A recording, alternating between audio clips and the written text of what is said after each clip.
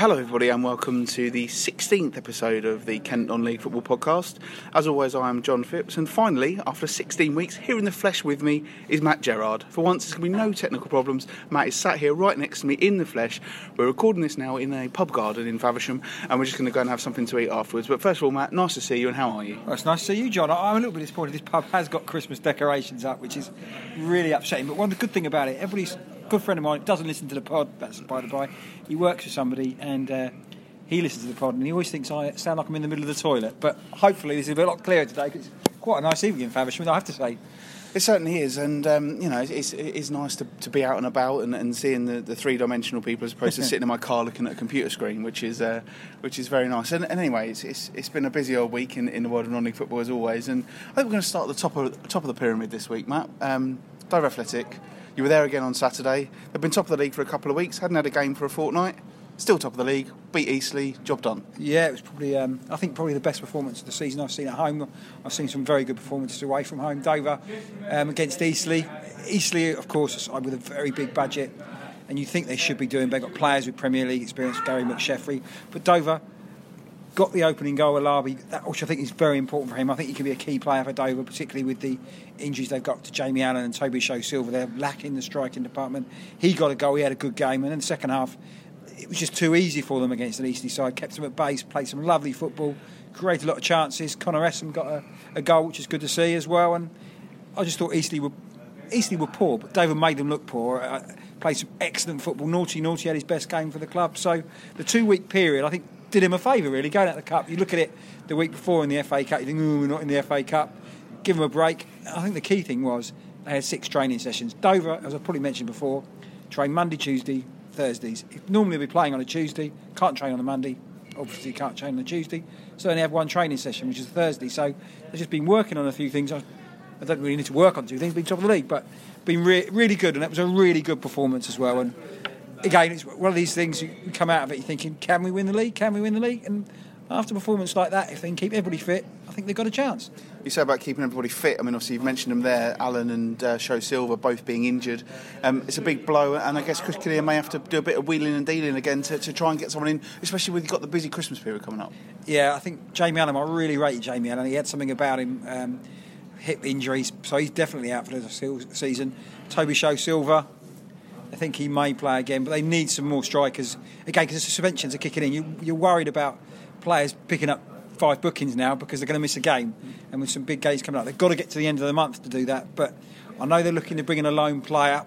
Hopefully that can come across. I know other clubs are sniffing around that particular player, but hopefully Dover top of the league, players will want to come if they're not getting in either in a football league side or in a side of the National League. So yeah, all in all, it's been an absolutely fantastic start for Dover. The crowd was good as well. So yeah, it's just you shake your head when you come out of it, but everybody I speak to, go week in, week out, thinks they've got a chance to win the league, and who would have said that at the beginning of August? Well, exactly. I mean, you're top of the league in November, but the Christmas trees are already up, as you're moaning, and you would have taken that at the start of the season. And I think we'll go down the table in order of where they all are. So 3 places below Dover, 4 points below Dover, Maidstone, who were 1-0 winners down in Torquay. Now, you and I both heard the epic report from the guy down there for Radio Kent. It sounded like it was backs to wall stuff at the end there.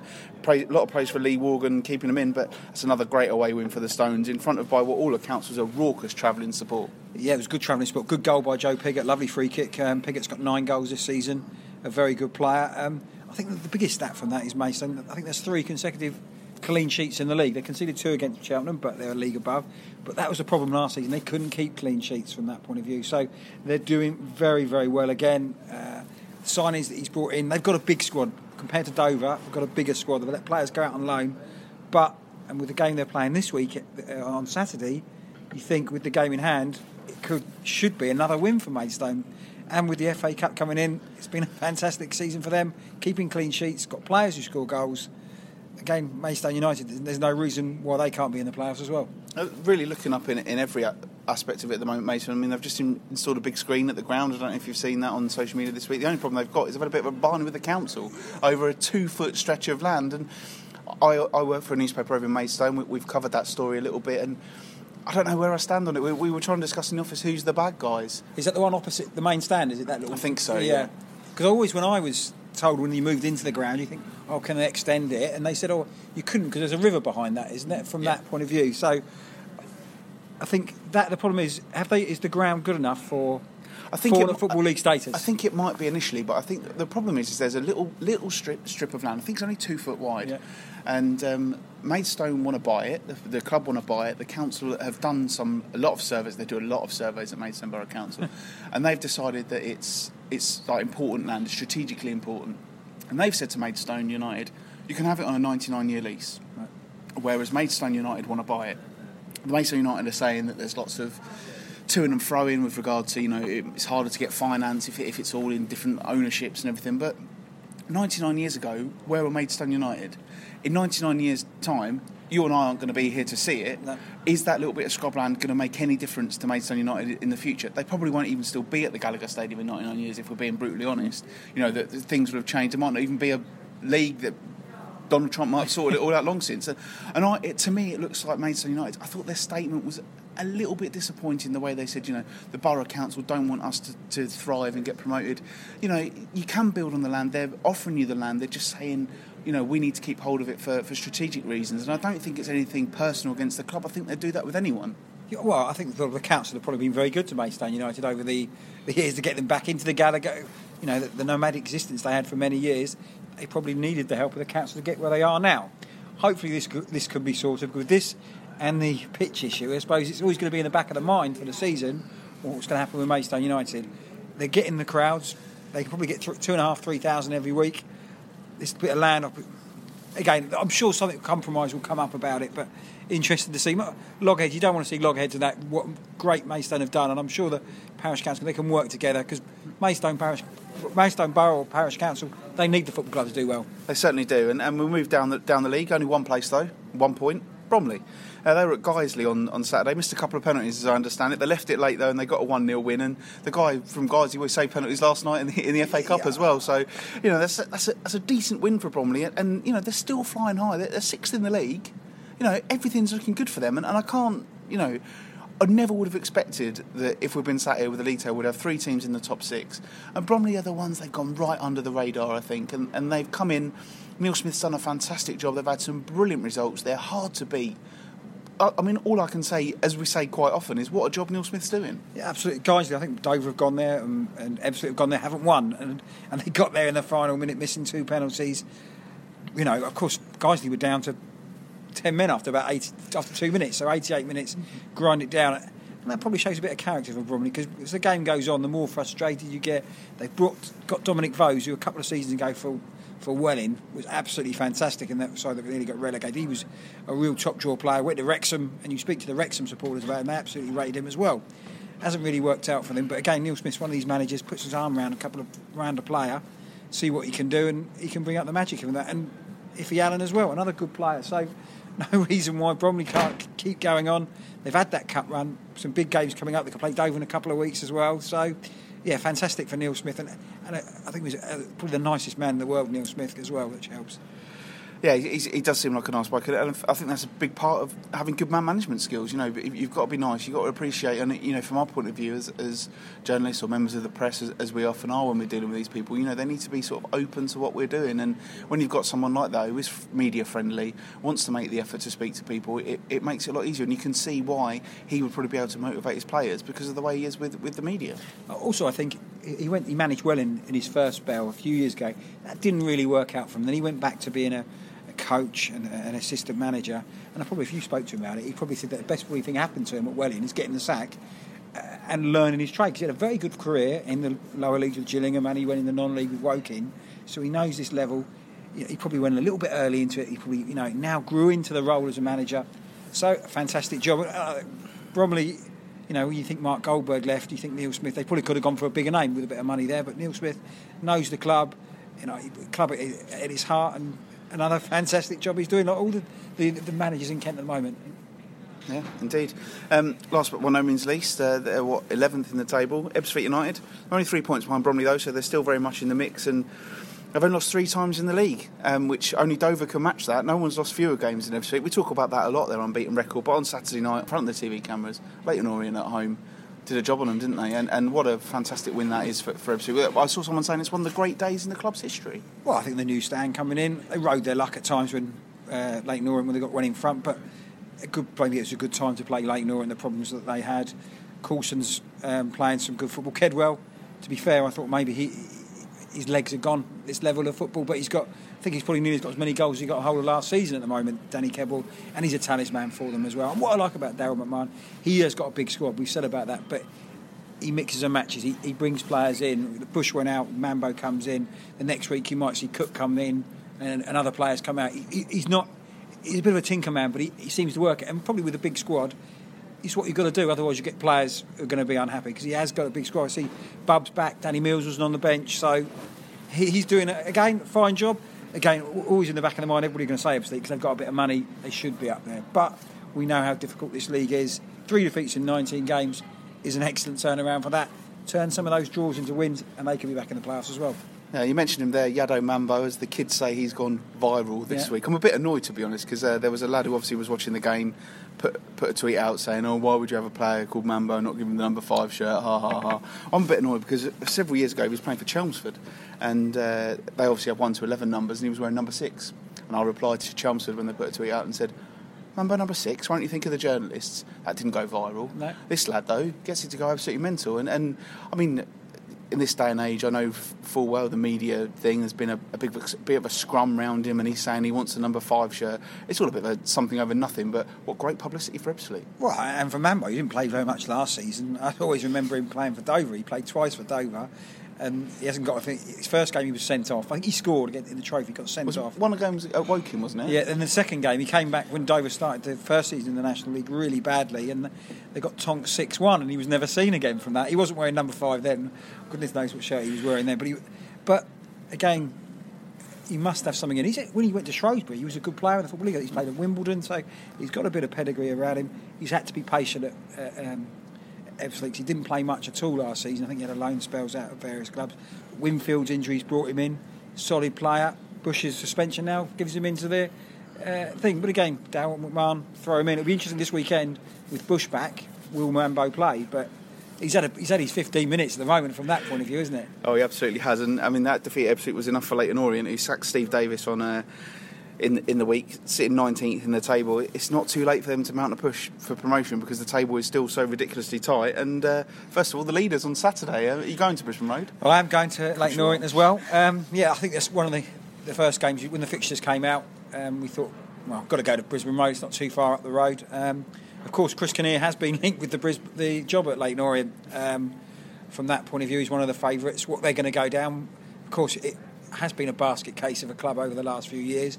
Maybe with the Dunkin' Donuts man, it's maybe a little bit more secure. So, Chris Kinnear, well, it's a good place to do a job interview if David can turn Leyton Orient. Of course, I don't want Chris Kinnear to go, but Leyton Orient is a massive football club, and you think about it, unless they're really badly managed, which I don't think they are anymore, there's only one way they can go, which is back up. So it's a fantastic job for somebody. A few managers have been linked. Daryl McMahon could be linked to it, of course, had a spell at Leyton Orient.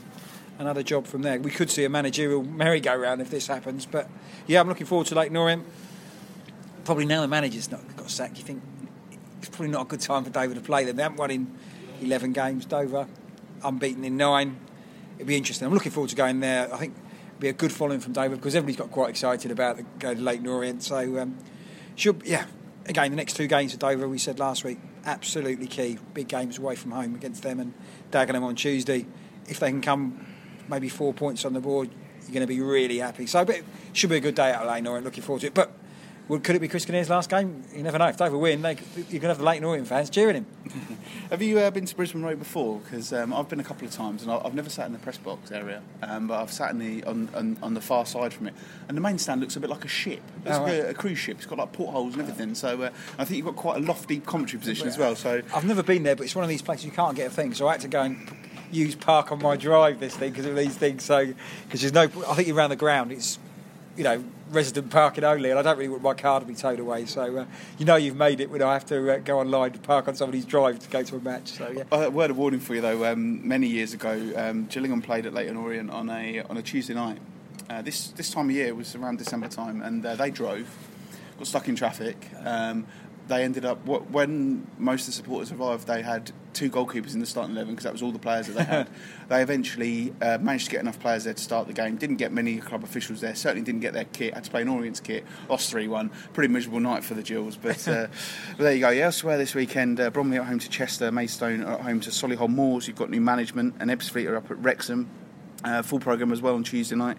Bromley at home to Aldershot, Dover go to Dagenham, Maidstone entertain Boreham Wood, and Fleet have a much shorter trip to another shock FA Cup winner in Woking, which was, that's going to be a tough test for them, because Woking, a club that certainly Dover sometimes have a good record against. Not a lot of people have fancied them, but they've gone up to Bury. They're going to be absolutely flying in confidence at the moment, and they're doing really well under Anthony Limbrick. Yeah, he's done a fantastic job. That's an unbelievable result, and I could see on social media the Bury fans applauding Woking off the pitch, so that's a good draw there. Now, once you get to that second round, they probably sniff the third round from there.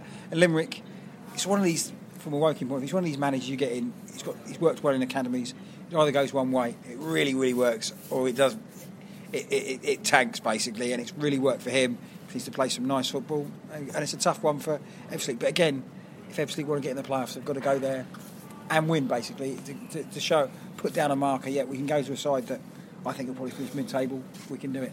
Yeah, we'll move on now to the National League South, which is where I was on Saturday.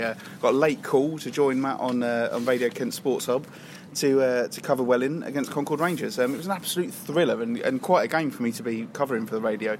To be honest, I wrote a full-time report. It was still on my laptop when I got to this last night, and as a good listener of Radio Kent, never got to hear it because the fella at Torquay just went on and on and on and on and on and on. I'm going to read it out now because, why not? I wrote it, so here we go. Excuse me. Eli Phipps came off the bench to score twice, but Welling had to settle for a point after coming from 2-0 down to lead Concord Rangers. The Wings dominated the game but fell behind on 9 minutes when Amos Nasher strolled into the box unmarked to fire Jordan Brown's cross past debutant keeper Callum Kitchka. Welling created a host of first-half chances but unable to find a way past one-time Dartford stopper Louis Wells. And the lead was doubled when Kitchka was caught out of position and Steve Corley squared for Karen Farrell to roll home. But then came the comeback. Joe Healy rifled in a brilliant shot from 25 yards before Phipps turned home a cross from man of the match Archie Johnson to level matters. Phipps' cross was then diverted into his own net by Billy Roast. But just as Welling looked as though they were going to get a deserved win, Carl De Costa fired home after a goalmouth scramble. Welling almost won it to the death, but Concord held out for the 7th draw in a row. Absolute thriller. Welling United 3, Concord Rangers 3. After the game, I spoke to Welling boss Jamie Coyle, who was pretty frustrated. 2-0 down, 3-2 up, finished 3-3, nearly won it at the end. Roller coaster of emotions for you. Yeah, real mixed emotions, like you say. It's I think I always, even at 2-0 down, I thought we had so many opportunities to get back in the game. I was kind of quite confident to get back in at 2-2, and then to nick the third. You think we go on to win the game, and real poor individual decision making today that's led to 3 of their goals.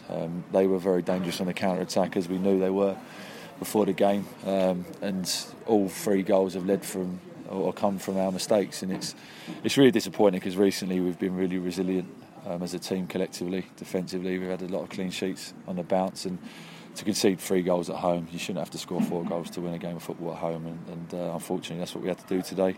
But in terms of the positives, you look at the amount of chances we've created. It was I can't wait to look at the stats and see how many actual key opportunities we create, especially in the first 10 minutes. Always great for a manager to send a sub on and him score, and we think the second one was an own goal, but he was heavily involved in the goals, and that's what you want from him, isn't it? Yeah, Eli was tremendous. Obviously he scored the second, and I don't know whether it was an own goal or a cross. I think it's a little bit of an own goal, the third one, and to be fair, even Tom Bradbrook off the bench, he had a chance from about 3 yards, last kick of the game, and he's come off his shin and just missed the post. So both of them could have had a real big impact, and that's what's good. That's the main positive. I look behind me today at the bench, and we've got some real quality going forward that can change the game.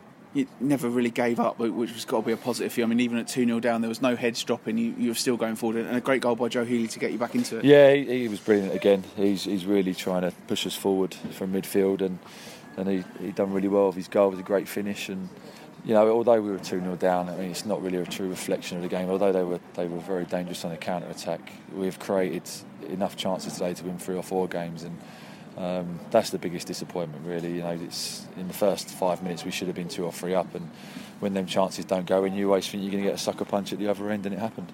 I suppose so. You were 2-0 down, but you view this as 2 points dropped. Massively, yeah, massively. I think I'm disappointed with the way that we've defended today. But at 3-2, we should have then had the quality and the intelligence to see the game out and take the 3 points. And fair play to them. We knew that the work ethic. Adam Flanagan always gets his teams working hard, and that's what they did today. They never gave up themselves, and although they didn't have much possession, they were always a threat on the counter. And unfortunately today we didn't really show the intelligence in possession in terms of picking and choosing when to go forward, and we got caught on the counter for 2 of their goals. Matt, obviously you heard all of my updates on Saturday, and Welling, I think they're going to be disappointed with that one, aren't they? Concord, when I did the stats for the programme, you think they've drawn all their games, haven't they, and all 1-1 sort of that. You know, we went over early on, that's Welling in front, but then when they were 2-0 down, but shows a bit of character from that point of view. Joe Healy's having a fantastic season. I think it's his 9th or 10th goal of the season. Phipps came on. He's on loan from Colchester. Is that right? Yeah, he's on loan from Colchester, and he looked very sharp. And I understand that they've extended his loan already, and apparently he's very keen to stay for the rest of the season, and that'll be a massive boost for Jamie Coyle and Welling, because they were going absolutely gung ho. They had 4 strikers on the pitch effectively, chucking the ball forward, and it worked for them. And Phipps looked a bit of a handful. It was funny where they started in that sort of formation with one up top. In Goldberg, and then Joe Healy was very advanced, playing off behind him, and then they had two wide men who were looking to get in the game. For me, the wide men didn't do anywhere near enough in the whole 90 minutes, I didn't think. And when Nanetti came off and Phipps came on, they almost went sort of four up front, and they were really chucking at it.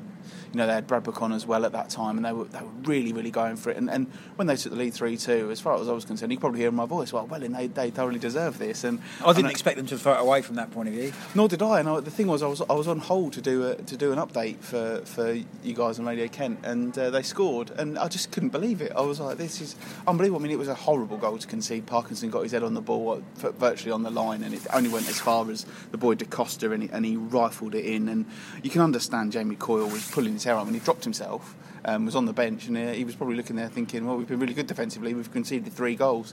And he did say a couple of times, we shouldn't be having to score 4 goals to win at home, which is something managers always say when their teams have conceded 3. But obviously disappointing, but tried to be a bit upbeat, because I also spoke to Joe Healy, who I thought had a really good game actually, and we talked not just about that game, but the season so far in general.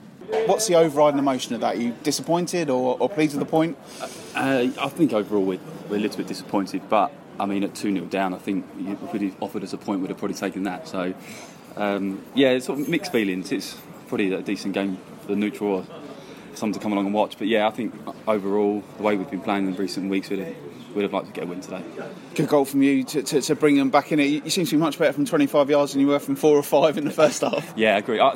Give the Concord keeper credit, I thought he was outstanding in the first half. I think there were a couple of opportunities in the first minute and he did very well, and I had a decent chance at the back post, and I thought he made a great save. So I think we need to be a little bit more clinical, but I think equally their keeper was superb today. Ultimately, I think the gaffer was saying it's been individual mistakes that have cost you. So I suppose you just have to write this one off and not do it again. Yeah, possibly. I mean, I think we need to defend better as a team. It's difficult when you're 1-0 down and then 2-0 down. It's difficult for the defence because the game's so open and we're pushing for goals. So I don't think it's necessarily just individuals, but we need to be a little bit better as a team, and especially at home we're a little bit too open at the moment, I think. So obviously you must be pleased with how things are going for Welling. You're on a really good run, and obviously you've had a disappointment against Concord, but things are going well, aren't they? Yeah, absolutely. I mean, I think if you look at the contrast between the first 6 or 7 games and the most recent 6 or 7, it's a huge difference, and I just think we needed to gel as a team, and now the confidence is coming, and we've got some fantastic young players. So I mean, credit to the management team, and they always had faith in us, and we just needed to tweak a few things here or there, but it's really come together, and I think we've put in some really good performances last 2 months. The first half today, you obviously started up, you were very advanced. I guess you enjoy that side of it.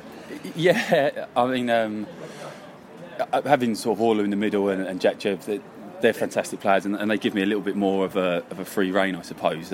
Probably helps as I get a touch older. I can't get, not that I really ever got around, but it certainly gives me a bit more of a licence to move forward, and I do enjoy it. I think it's probably my better position than sort of trying to be holding and arriving late, so I'm enjoying it. I say I've got a couple of goals, so yeah, I'm enjoying it in there. It's more than a couple, though, isn't it? You're in good form, so I hear. But yeah, well, it's the best run. It's certainly the best run I've had in my career, which is great. I'll be 31 next month, so I am really enjoying it. And I played with a couple of different people up front. It's been different with Bradley Goldberg and Tom Bradford, and whoever I've been playing up, it's been great, and we've supported each other quite well. And I say it's been good that the teams been winning at the same time. So yeah, no complaints. You said earlier, it's a bit of a slow start, and it was. I mean, you were right down the bottom of the table, but now you've hit the ground. You're absolutely flying high, aren't you? Yeah, and I say it would have been fantastic to win today, just to keep that run going. But I think it's key just not to get beat today, and we'll be okay. I mean, I'd prefer to be. There's a lot of pressure if you're top quite early, and you've seen that with maybe teams like St Albans that won their first 6 and are now started to struggle.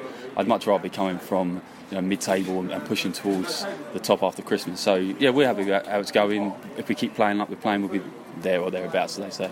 I guess the big frustration is your home form at the minute. You seem to be brilliant away from home, but not quite clicking here sometimes. Yeah, I think by nature, I think we are a better away team, just because we're very confident sat in and soaking up pressure and then catching teams on the counter. Whereas when we play at home, I think Wilson in particular and Concord to an extent today, where they sit in, we are a little bit vulnerable on the break, and I think that's been our downfall. I mean, there's maybe just a little bit of naivety in the team and maybe just a little bit more discipline, but we can't be perfect. It's something for us to work on. And the gaffer, is it playing for someone who you've known for so long and played with? No, not at all. He's Coyle is a fantastic manager. He knows he's really educated in his football knowledge, and he'll do very well. I mean, if it's here or elsewhere, he knows what he's doing, and he gets the best out of people. So no, it's no problem for me. We're good friends, but equally he's the manager, so I'm quite happy with that. And if obviously it's early November still. If I said to you now playoff place, would you be happy with that?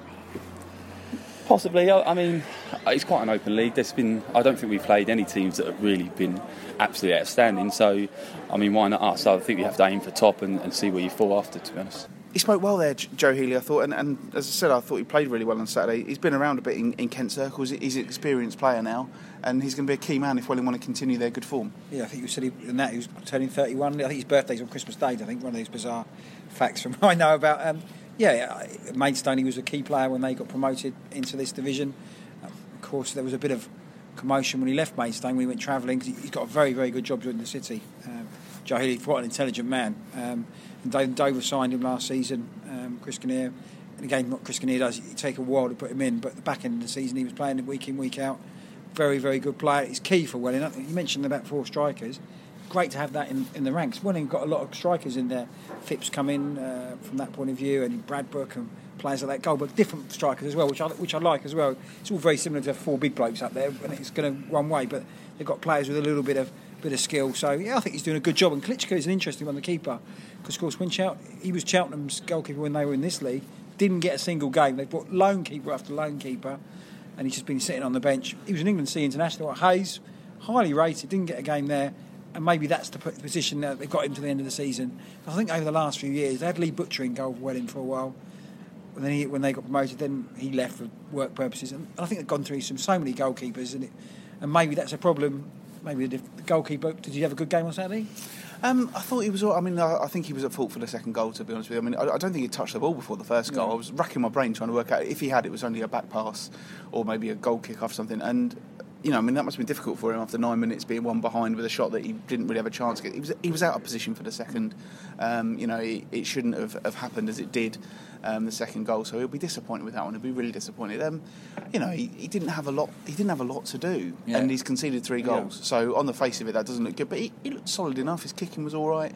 And when you've only trained with your teammates once, it's going to be hard to come in and just hit the ground running like that. So he did all right, but I would imagine he'll get better as the weeks come. And I understand they've got someone coming back as well from injury. Right. Yeah, so at the start of the season, I can't remember his name. Yeah, so I think they'll have someone else, a bit of competition for him, and then Jamie Corr's got choice in goal, and hopefully he'll be able to make the right decisions and keep pushing Welling forward. Yeah, I think Welling is quite tight up the top of the Conference South again. Braintree seemed to have made it through, and my mates Truro beat Dartford as well. That was a good result for them, having a good season. So it's quite tight up there. The games are, again, the Christmas period when Welling have Dartford back to back could make or break some of these side season if the game 1-1, either you're going to win the league or go in the playoffs. So yeah, interesting. But I think Jamie Coyle, in his first managerial job, he's had some ups and he's had downs, but mostly ups, particularly away from home. And I think they'll be delighted with that and how he's doing. It's hard work, because he was a key player for Maidstone in the last couple of seasons. That's on the pitch and off the pitch. So, and it probably would have been easy for him to sort of stay with Jay Saunders from that point of view. But he's put his head over the parapet because, and Welling have been a club that have got rid of managers recently as well. And then so I admire him for that as well, because it's very easy to stay where he was. Absolutely. I mean, it is an interesting one, and he spoke very well both before and after the game. So I was impressed by him, and we'll be hearing from him again at some point during the season, I'm sure. You mentioned Dartford losing down at a soggy Truro. I think all the goals were in the first 15-20 minutes, weren't they? And that was that. So you can imagine being a Dartford fan. I know there were a few made the trip down there all that way and 3-0 down inside 15-20 minutes. You'd be wanting to pull your hair out, wouldn't you? It's nice to go that time of the year, sort of August, September, but beginning of November, it would have been, very disappointing. And I think they're most disappointing for that. They've conceded 8 goals in 2 games from the FA Cup game against Swindon. They haven't lost too many places in the league, but they've just got to bounce back now at the weekend. So they're home to Gloucester, and Gloucester were sort of 16th place, but you never know with Gloucester because they've come from the Conference North back into the South. So I think the Conference North is probably a harder league, so it'd be interesting to see how they're getting on from that point of view. A bit of a nomadic existence, but again, 16th place, Dartford back at home. Disappointing the last couple of weeks, just got to get back on the bike really. Yeah, they've got Wealdstone on Tuesday night as well, so Wealdstone are steadily improving, and they won at Welling a few weeks ago.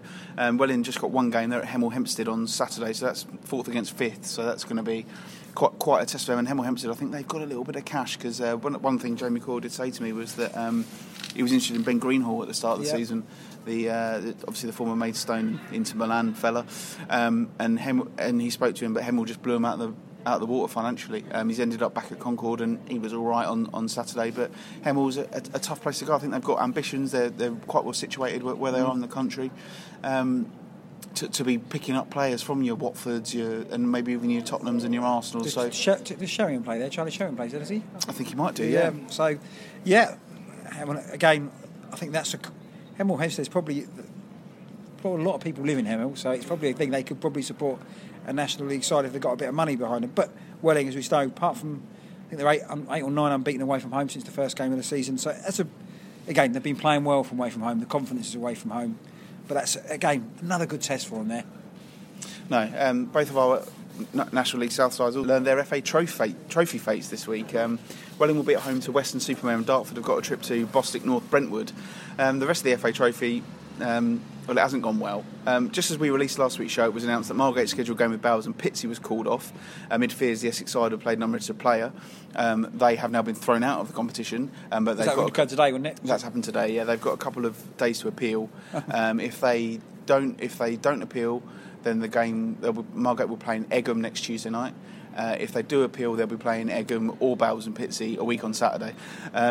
Absolutely farcical, and Margate, I think they had a lot lined up for Remembrance Sunday as well to mark that on Saturday. So really disappointing for them that game was called off. And then, I mean, the FA Cup, the FA Trophy draw, Thamesmead knocked out of the competition on Saturday. I went on the FA website to see when the draw was on Monday morning, and it said Thamesmead had beaten Met Police. And when the draw came out, I'd noticed it. I put a tweet out.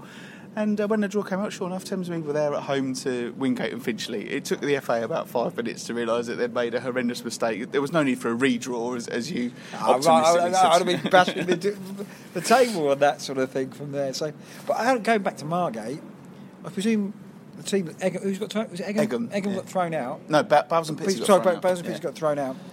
If they raised their hand and said, "Oh, sorry, we didn't mean to do this," they may get away with the appeal, I suppose.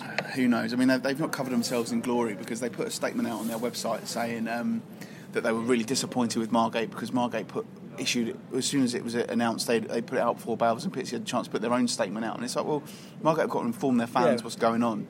I would imagine that Bowers and Pitsea aren't going to get anywhere with this appeal if they do appeal. Right. And then Margate will be playing Egham, and the prize for them is a trip to Bath in the next round, which I don't think they'll be particularly keen on anyway, to be honest. I mean, I was at Margate against Bath, funnily enough. I did that one for Radio Kent as well, the season before last, when they lost 2-0 and were keeping the ball in the corner, because if they conceded a third one, they'd have been relegated. So, absolute madness.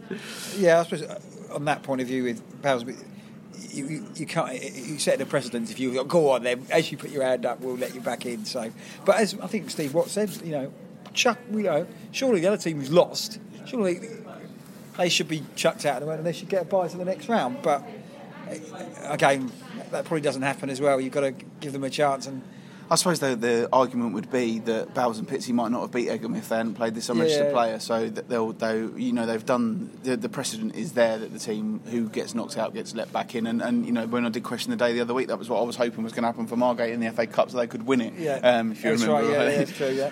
Elsewhere in the trophy, Sittingbourne were held by Haringey Borough on Saturday, but then lost on Monday night in the replay. And Cray's game at Moneyfields was called off on Saturday.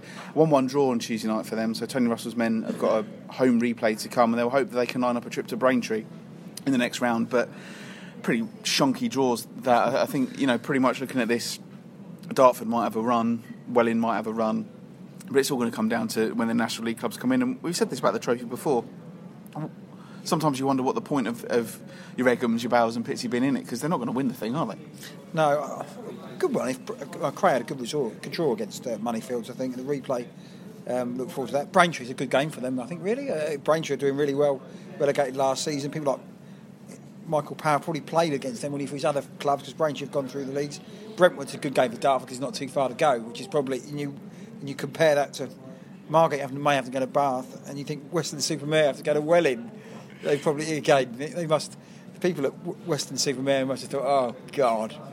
Again, I don't mean to be rude, but can't Margate have a word to, right, if we play Bath and you play it's the week before Christmas, let's get those things. But again, it doesn't work like that, football, but it just seems a strange one from that. But I think well, again, Dartford and Welling probably should have enough to get through, and we've seen before some of the sides have gone quite deep into the competitions, the lower sides, before the National League sides come in through and win the competition. But again, you go on a bit of a run, there's no reason why you can't go far in the competition. If some of the bigger boys in the National League probably won't take it too seriously yet at this early stage. No, what I will say about Brentwood is I've been there a few times, and when I first went there, they used to have leather sofas in one of the stands behind the goal. I don't know if that was like an offshoot of Towie, but your home fans could go and sit there and relax in this leather sofa and watch the action, which most of the times I went to Brentwood wasn't normally thrilling, but they're a well-run club Brentwood, and I think Dartford will win that one. The FA Vase, well, that didn't go well either. There's only 4 Kent teams left in the competition now. Beckenham, Lordswood, Sevenoaks and Whitstable. Canterbury went out to Westfield on Saturday. Beckenham beat Sheppey in a Kent derby, and Corinthian lost to Eastbourne Town. Hawley Town were too strong for Meridian VP. On Sunday, Erith went out to Windsor. Deal's game at Chichester and Sevenoaks' trip to Haywards Heath on Saturday were both called off due to waterlogged pitches. Mixed results on Tuesday. Deal lost 3-0. Sevenoaks kept the flag flying with a 2-1 win. Frustrating thing is that had Deal won, they'd have been at Whitstable in a Kent derby, which would have guaranteed us a side in the last 32. Beckenham host Corinthians conquerors Eastbourne Town. Obviously, Whitstable are at home to Chichester, which I think they can probably win that one. Lords will be at home to Bracknell, and Sevenoaks have got to go to Thatcham Town. Now, Thatcham, Matt, I hope you haven't looked this up, because I had in my head where I thought it was, and it is absolutely nowhere near. Oxfordshire, is it?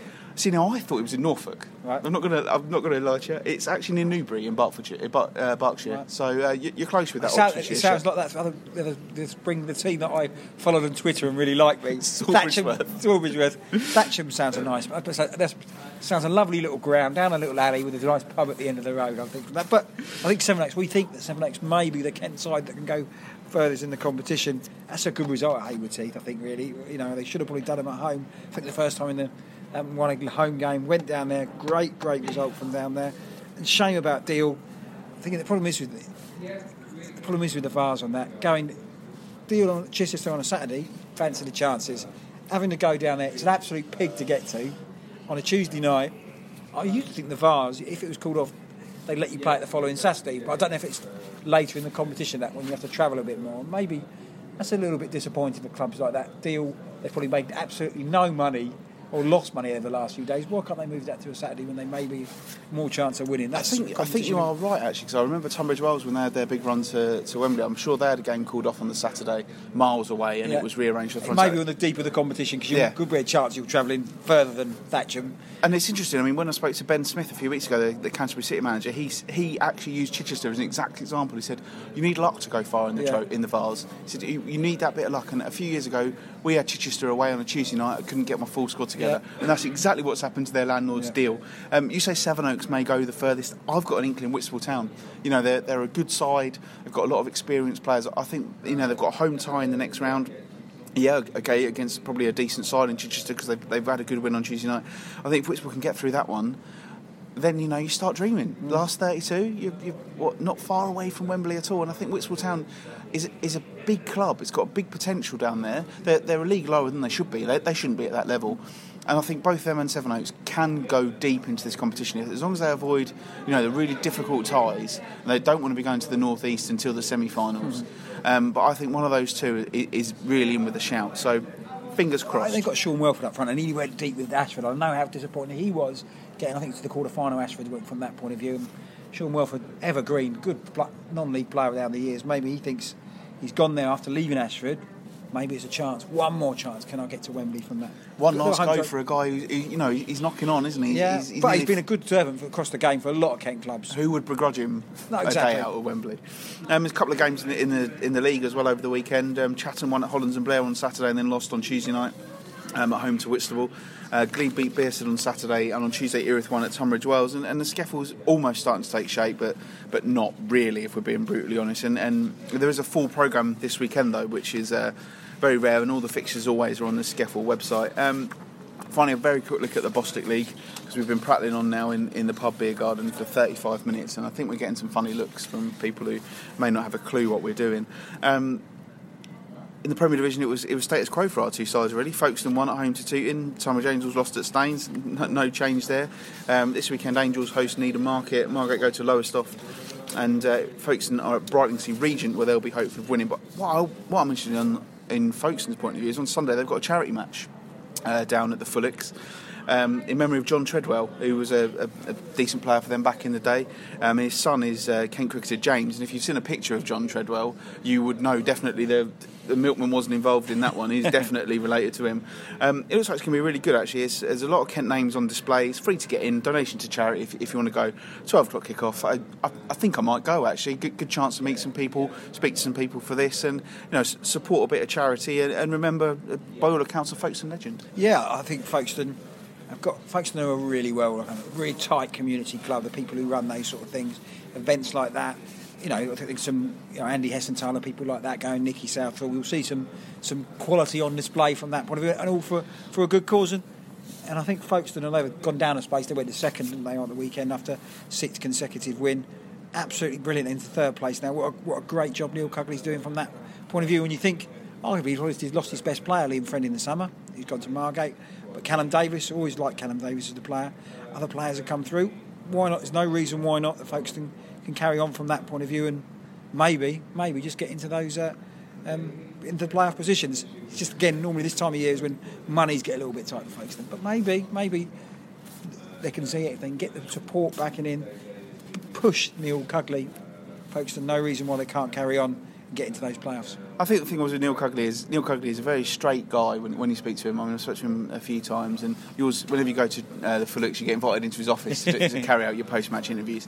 And I saw an interview with him where he said, it's nice that we're above Margate and Tunbridge Angels, and he's not a bullish sort of chap, so he's got every reason to be so proud. I mean, you've got the league table there in front of you, and Margate, they're just outside the playoff places. Tunbridge Angels have had a really disappointing season. They're 12th. And Folkestone and Victor, if someone had said to you who's going to be top of our 3 Kent teams, you would never, ever have picked Folkestone, or they'd certainly have been your third choice, and they're doing absolutely fantastic. I mean, their home form is out of this world. 6 wins, 1 defeat, but away from home, 4 wins, 2 draws, 2 defeats. You just can't argue with that, and only 3 losses in 15 league games. Yeah, all right, Billericay are just below them with 3 games in hand, but where Folkestone and Victor are is absolutely superb, and hats off to Neil Cugley. He's been there well over 1,000 games now. He's been there donkey's years, and he just seems to get the best out of his players all the time. I think it was a great result last week. We recorded the pod last Wednesday. Of course, they went to Leatherhead. I know Leatherhead have maybe got minds on the FA Cup, but they're at the wrong end of the table and won there 2-1. Went behind and then won 2-1. Shows a real good bit of character again. And again this weekend, Scott Herbert sent off again, so you think, maybe the old Folkestone could have crumbled a little bit. Went on, beat Tooting as well. So I know Tooting around the bottom, but shows that the spirit and the quality that Neil Cugley's doing from that point of view.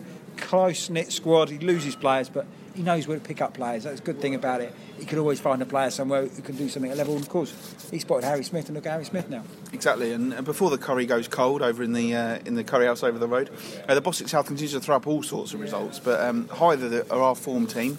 They're up to 4th now. 2 good 3-0 away wins this week. They won at Shoreham on Saturday and Faversham on Tuesday. Absolutely flying them at the moment. Troubled Ashford though, 2 defeats at home, 3-1 to Hastings on Saturday, 5-3 to Herne Bay on Tuesday night. They've still just got 9 points, Ashford, so far this season. But as we've said before, there's only one team going to go down, and they're 7 points clear of bottom spot because Shoreham have had 6 points deducted. Yeah, I saw that. Well, Shoreham have got problems. I don't know. It was. I don't know what it got deducted for. Was it eligible players? I think it was. But I think Shoreham, who played 7 and lost 7 away from home, are likely to be the side that gets relegated back to where they've come from. But I mean, you've got it there. If you're losing 4 to home to East Grinstead, you're not very good. That was a relegation.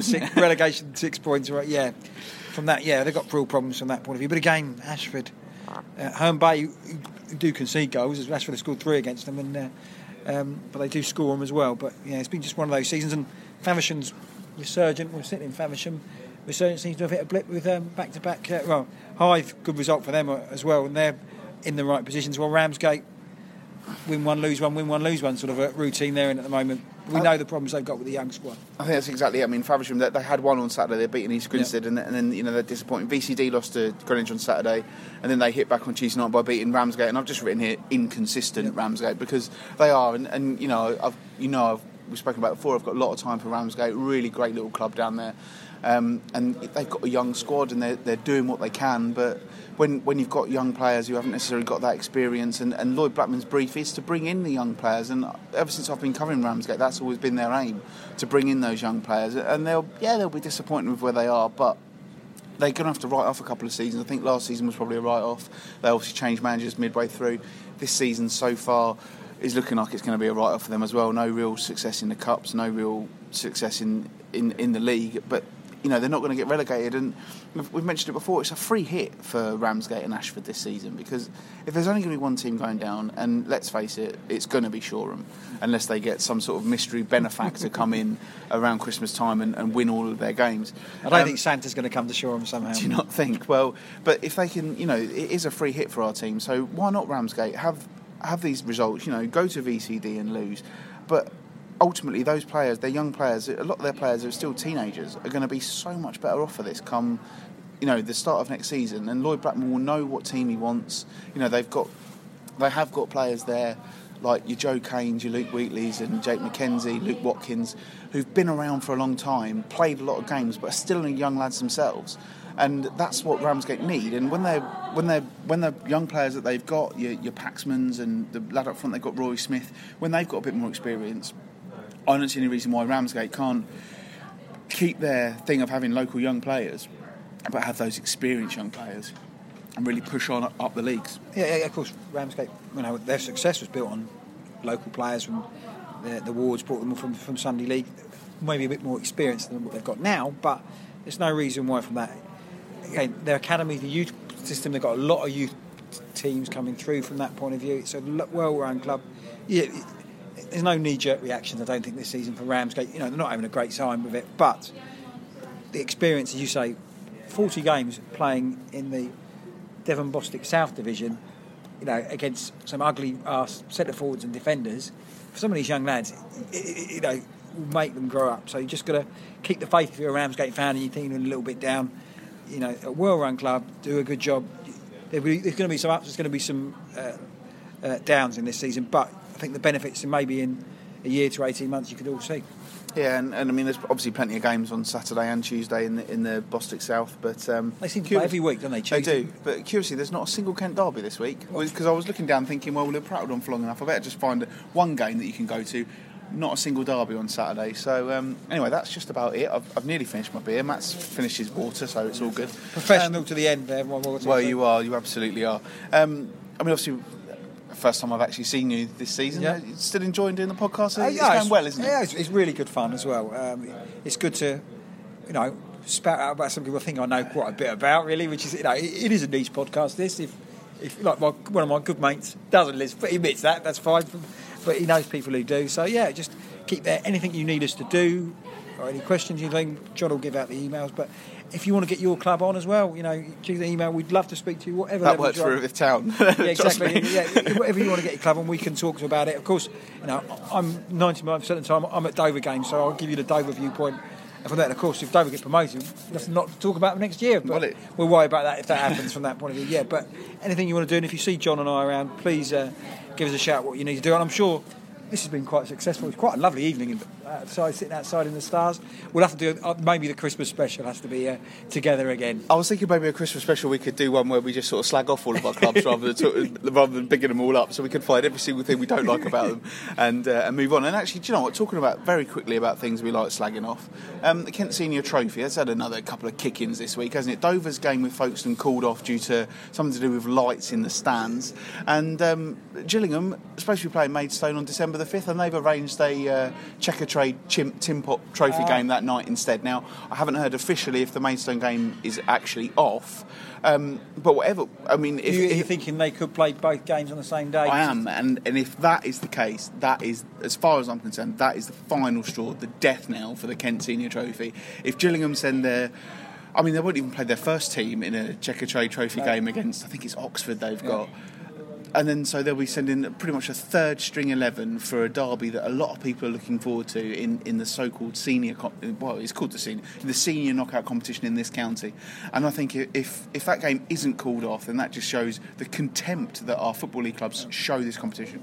Well, I think the contempt that everybody's we've said before, maybe it could be a pre-season tournament from that point of view. Yeah, again, as I said before, we'd love to get somebody from the Kent FA to think how they can boost the competition. But I was looking at some, last thing, Chris Kinnear's doing his 600th league game for Dover this weekend, I think, and I was looking at some stats over his first spell, and you could see Dover against Maidstone in the Kent Senior Cup in about 1988, and there's like 2,500 people there, so that shows where it's gone from that point of view. And when Dover played Gillingham, it was a big event, but now, like a lot of these cup competitions, nobody gives a monkeys really. And again, Dover's probably with the Folkestone. Again, from the Dover and Folkestone point of view, it's probably good that they're not actually playing in a competition as well. Again, I don't know why you have to cram so many games in before Christmas. The final's not to the bank holiday in May, so you could technically start the competition probably in February, March anyway, from that point of view. So, yeah, I'll keep an eye out, or an ear out to the ground if that Maidstone Gillingham game will be off, because that will be interesting if they're playing the JPT that day as well. Absolutely. Well, that is genuinely it now, because we are going to go and stop disturbing people in the beer garden at the pub in Faversham. As always, if you're interested in following us on social media, we're at Kent NL Podcast on Twitter, and on Facebook it's just at Kent Non-League. You can email us. I haven't plugged the email address. It's johnphipps81@outlook.com. It's been great to see Matt. We're going to continue chatting into the later evening, because I want to get home and watch The Apprentice before I go to bed, if I'm brutally honest. I know you're not Shocking. But it's been great to see Matt, and I hope you've enjoyed listening to our podcast live from a pub in Faversham, and we will speak to you all next week. Thanks a lot.